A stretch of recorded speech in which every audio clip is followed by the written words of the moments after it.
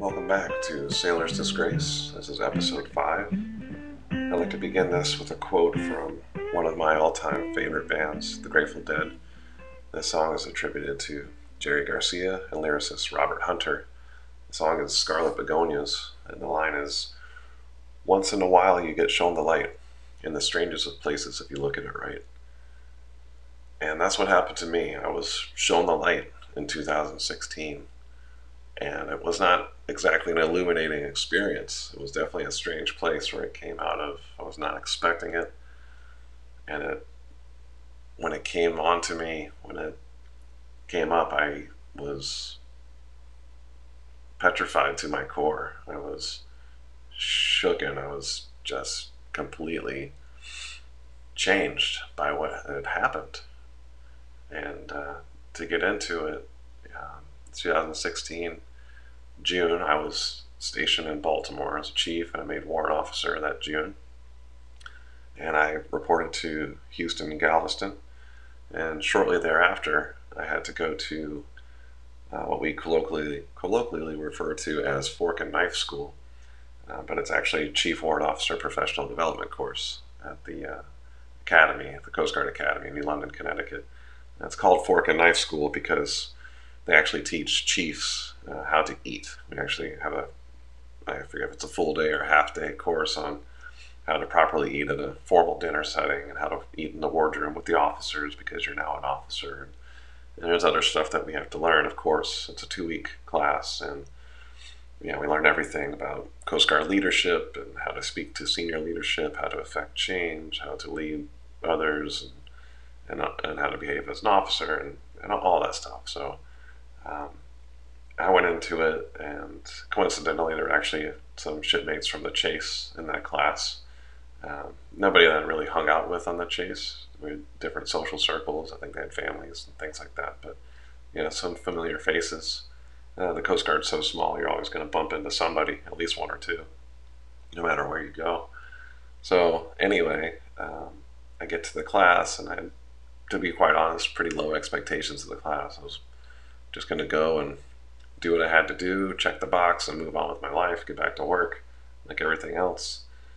And the first couple days of class, and that's exactly what I did. I just did everything like normal. Did the classes and met the instructors and did the assignments and went out and had beers with the guys in the class, and everything was going perfectly normal, just normal, until we had a 8-hour day, a full day on sexual assault and harassment. And if you listen to the previous episode, the interview with Shannon Norenberg, she is the sexual assault response coordinator for the Academy, for the Coast Guard Academy. And she's the one that presented the class that day.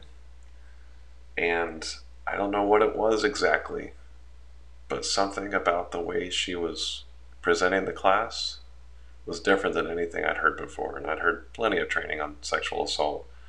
The few years prior to this, it was a big issue within the military. It was very well publicized. It was in Congress. It was basically forced down our throats. We had many training sessions and all-hand meetings, and it felt like we were oversaturated with sexual assault training and sexual harassment training, and to the point where we just didn't want to hear it anymore. And that's where I was. I was like, oh, great, 8 hours of nothing but sexual assault. This is going to be a blast, But when she started talking, something resonated with me. Something really hit me. It's like a tuning fork, It just grabbed my attention, and something inside of me, I could feel it. I could physically feel something inside of me waking up. And I didn't know what it was at first. To put it back 2004 when the trauma happened, I had buried it so deep inside of me. I never even considered it a possibility or a reality or part of my life. And then all of a sudden something is starting to creep up, something's starting to bubble up inside of me. And I couldn't identify it. But I listened to her all day. I kept listening. And I couldn't focus on exactly what she was saying. But there was something in me that said, I need to talk to her. And she She also had a lieutenant in the classroom, an officer that was a lawyer and had prosecuted several sexual assault and harassment cases at the court martial level and was speaking on that issue. And I spoke to her first. I remember asking her, and this is the first thing I ever said to anybody, even myself, about what had happened, even hinted at what had happened. And I asked her if there was a statute of limitations on sexual assault in the military. And she said no, and left it at that. I'm not sure if I caught her off guard or if I was so protective of what I was saying inside that she couldn't sense I had something to say. But anyway, I eventually, at the end of the class, I spoke to Shannon and I asked her if she would have time to talk one on one. And she said, of course. And I believe I met her later after that class. I met her in a conference room down the hallway. And there was a long table. It was just the two of us. And she said, what can I do for you? What's going on? And I can't remember exactly what she said, but I do remember what I said. And I looked past her. I couldn't even look directly at her when I said it, and it just came out. It just came out. And I said, when I was a non-rape on my 378, I was raped. And a floodgate opened inside of me. And everything became hyper real at that moment. And I can't tell you exactly what she said or what went on after that specifically. I know there was some paperwork I think I made a restricted report at first, meaning it wouldn't go through the command. It was just between her and I, and there wasn't going to be any legal involvement, but, and I just remember, though, the feeling I had as it all opened up and started coming out of me. It was as if I was raped there in that conference room. That's what it felt like. I was finally experiencing what I had suppressed for 12 years. And it was very real, visceral. I mean, I could feel all the emotions. And I felt sick and scared, and I felt like I was about to die right there. And I remember Shannon was so kind and understanding with me that I just felt like I did the right thing, but I also felt that I screwed up, that I somehow let this horrible secret out and now it was going to kill me. And I can't remember a lot of the details. I remember that was August 3rd, the day before Coast Guard Day 2016. And there was a Coast Guard Day celebration the next day, and we had barbecue and whatever, food trucks. And I can't remember if it was the 4th or the next day, the 5th. And I just to kind of backtrack a little bit, I shared a room in the barracks with another warrant officer, a great guy, he's a nice guy. But I all of a sudden became a psychopath. I couldn't communicate. I couldn't function. I hid it very well, I think. But I was not able to be myself. Like the days before that, I was normal Julian, normal Chief Warrant Officer Bell, going to the school like everybody else, checking the box. And all of a sudden, I was in crisis mode. And I just remember going to sleep early, and I think he made a comment on that. I remember taking a shower, and I could not even touch my backside. I remember going to wash my rear end, and I started convulsing in the shower. I almost threw up. I remember dry heaving in the shower and about to collapse, and I was so afraid that my roommate would hear, somebody would hear, that I held it in and stifled it, but it was full, total body convulsions. I couldn't even touch where it happened to me because it felt like it had just happened. Like it just happened. And it was powerful, and it was like terrifying. I think it's my key phrase when I talk about this. And just like that until I decided to speak with Shannon again. And I went through it and I said, you know what, I want to make an unrestricted report. And I knew what that meant. But I figured I've gone this far. I'm suffering. And I can't stop now. I have to go full 9 yards on this. I have to push it.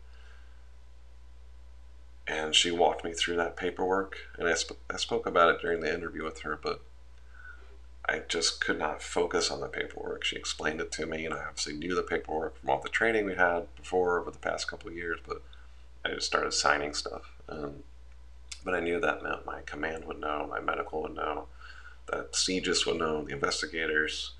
I would be assigned a lawyer, and I would have to start this whole process. And it sent me for a loop, but it was also a relief. It was a relief to finally say it in a way, in a small way. Because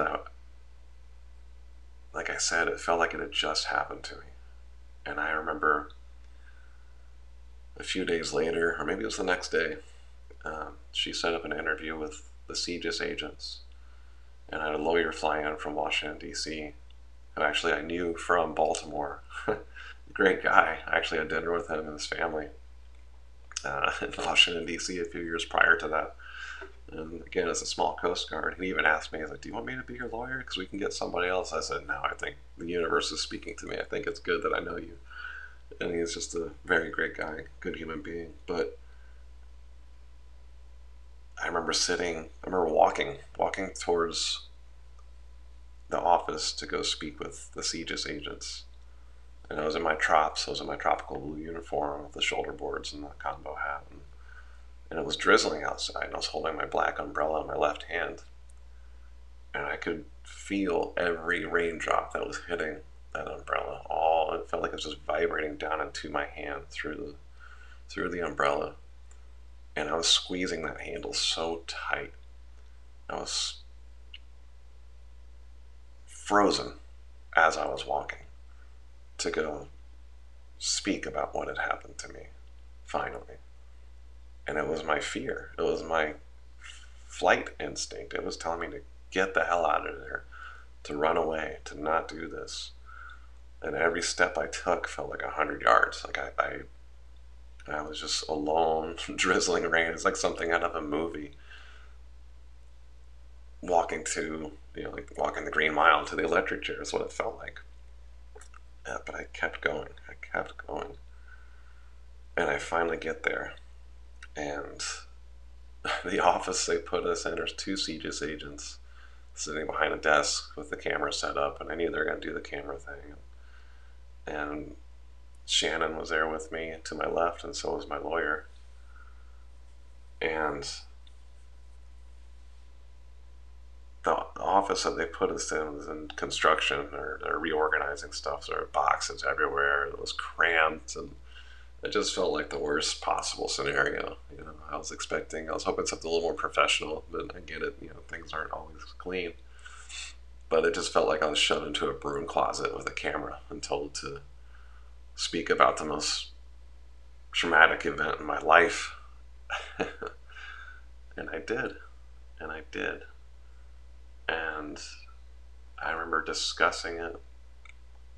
And I've worked with CGIS on different cases, on criminal cases for pollution violations and various other incidents throughout the Coast Guard, marine incidents. And so I knew their line of questioning, I knew their tactics, and I was expecting that. So I think that helped me in a way. And it's not like they were interrogating me, but they were just trying to get me to talk.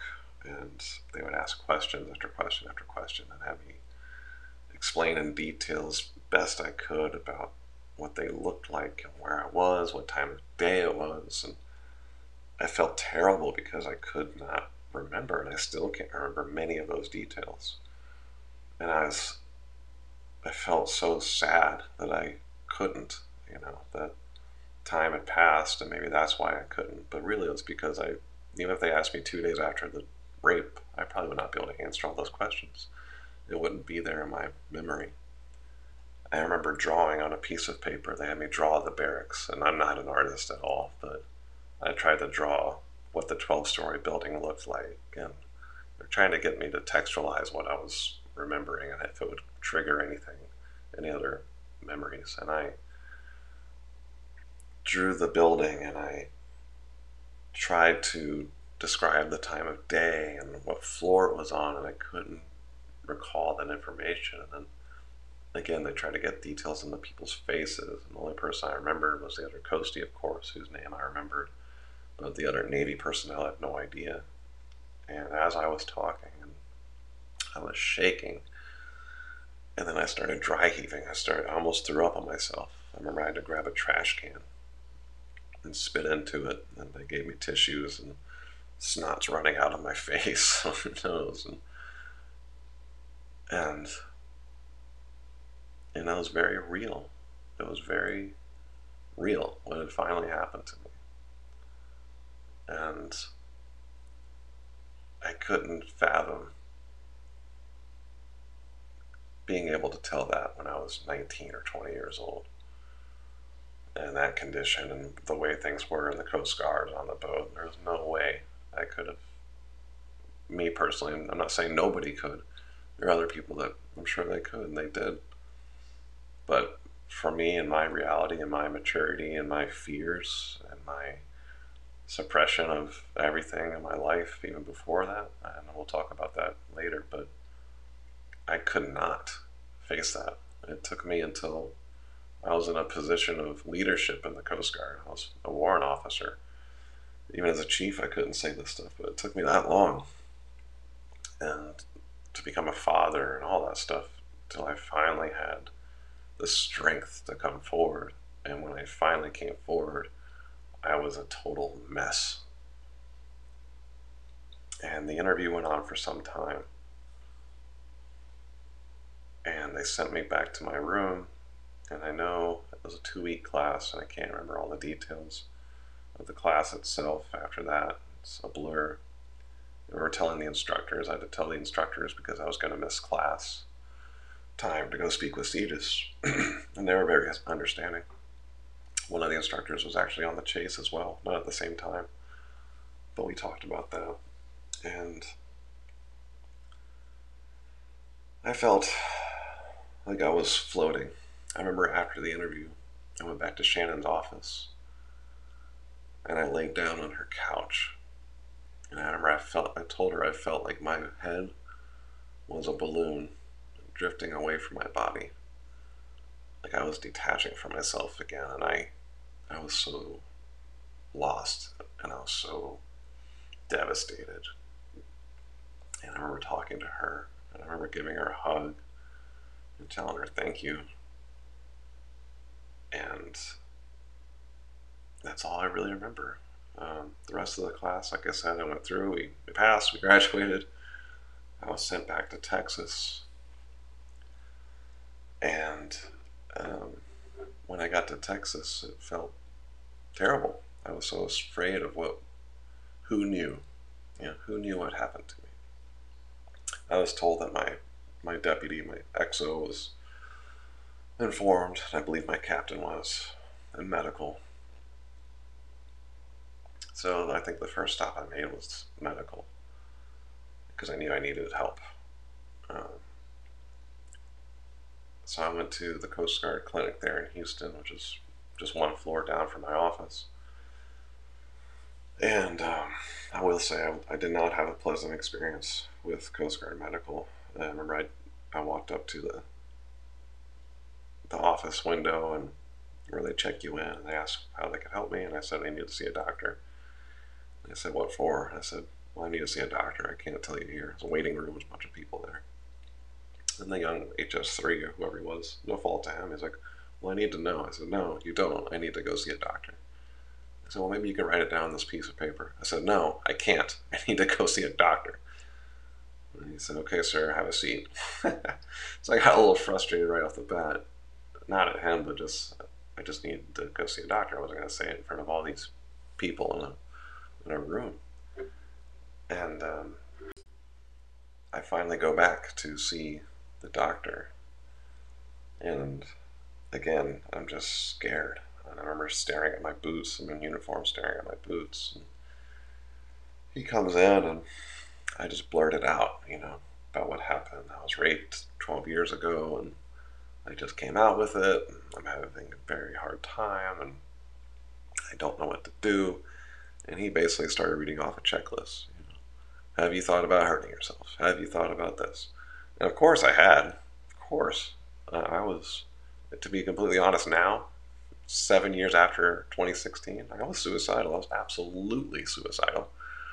But I didn't say it. I knew better. Going back to my first episode and what happened with my shipmate who was being processed out for saying he was suicidal, I knew that if I said that, I'd most likely lose my job.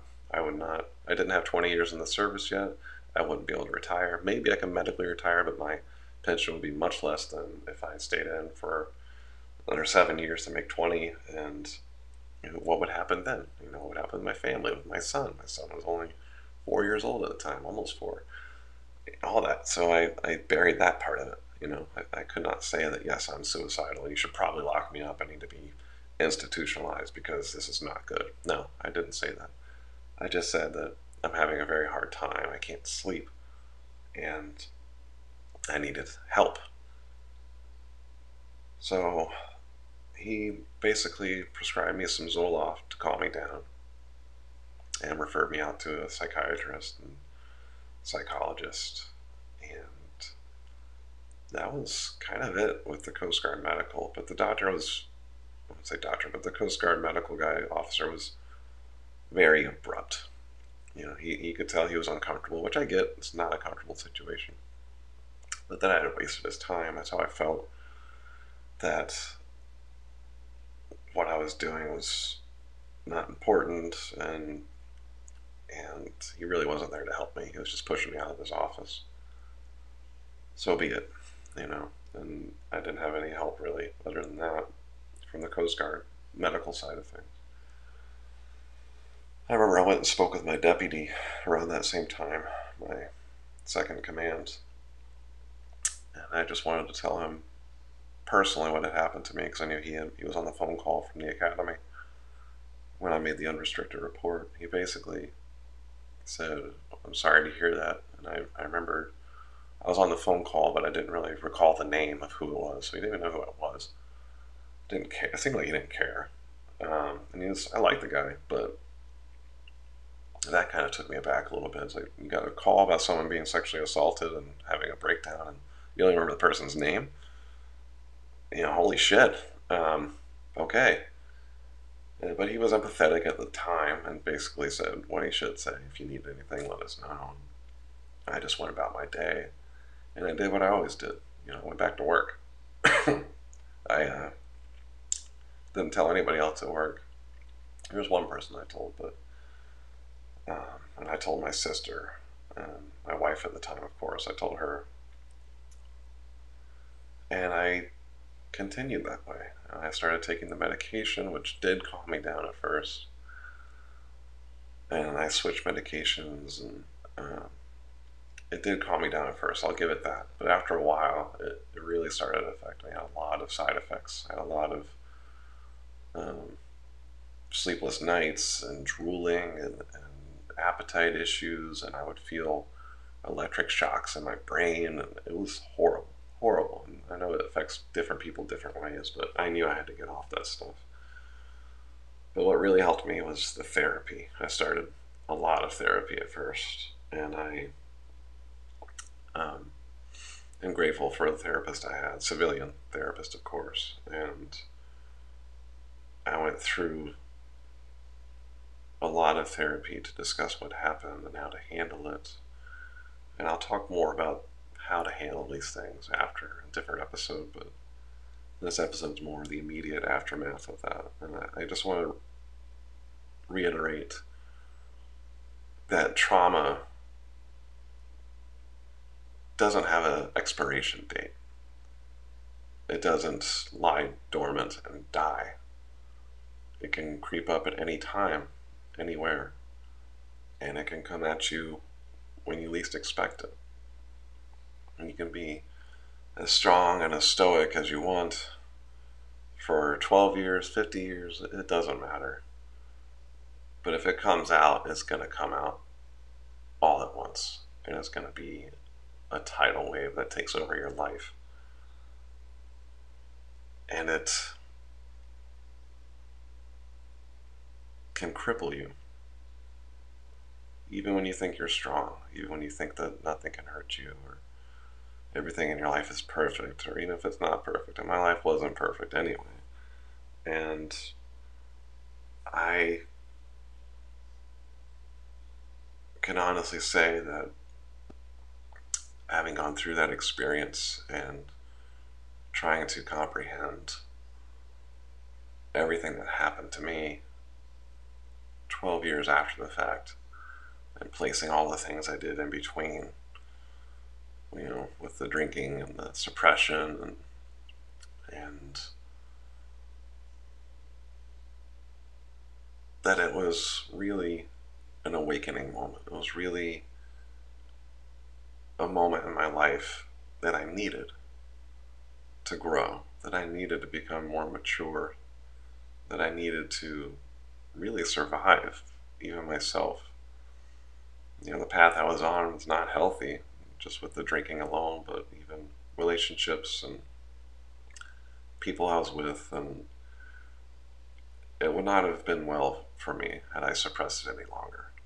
And even though my outward appearance was great, I made chief warrant officer in 13 years, and my career was going great, and I had a good job, and I was finally making money, and I was respected and well liked in my community in the Coast Guard and all that stuff.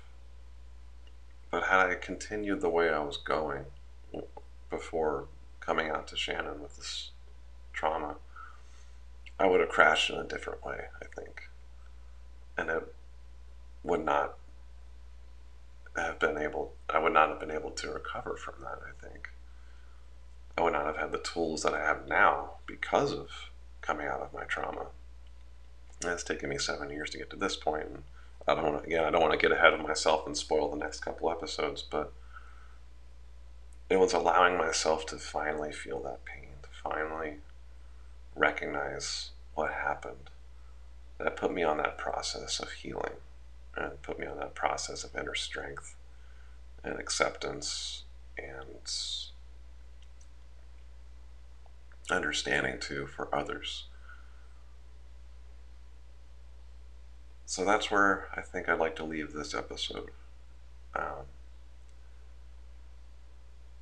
It's a difficult topic, and I'd love to hear your feedback. Please, if you guys want to send audio recordings asking questions, or on the Facebook group or Instagram, send me a message, or if you'd like to talk just one-on-one or even on the page, please, I'd really love to hear from you all. And I'm getting some messages from people, so thank you for reaching out. For those I have, it's been very eye-opening, and it's been very rewarding, and I love hearing from old shipmates and even from people I don't know. So please spread the word, and I really appreciate your time listening to me. And I promise I'm going to get this more interactive in the future. But thank you again, everyone. And I'd just like to give a quick plug. Thanks to David Brown of Wayward Blues for the music, for the theme music. Check him out. His link is in my descriptions. He's a great musician. He's also an ex-coastie. And he's also my cousin, but he's a great guy, talented musician. He donated this music for the podcast, so thank you, David. And as always, everyone, thanks again for coming. Thanks again for listening. And take care of yourselves.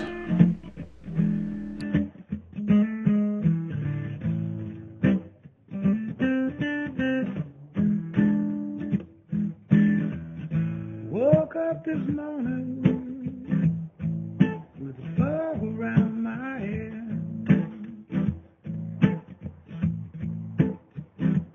Oh, I looked for you beside me, but I was all alone in my bed. Well, I've been down since I was born.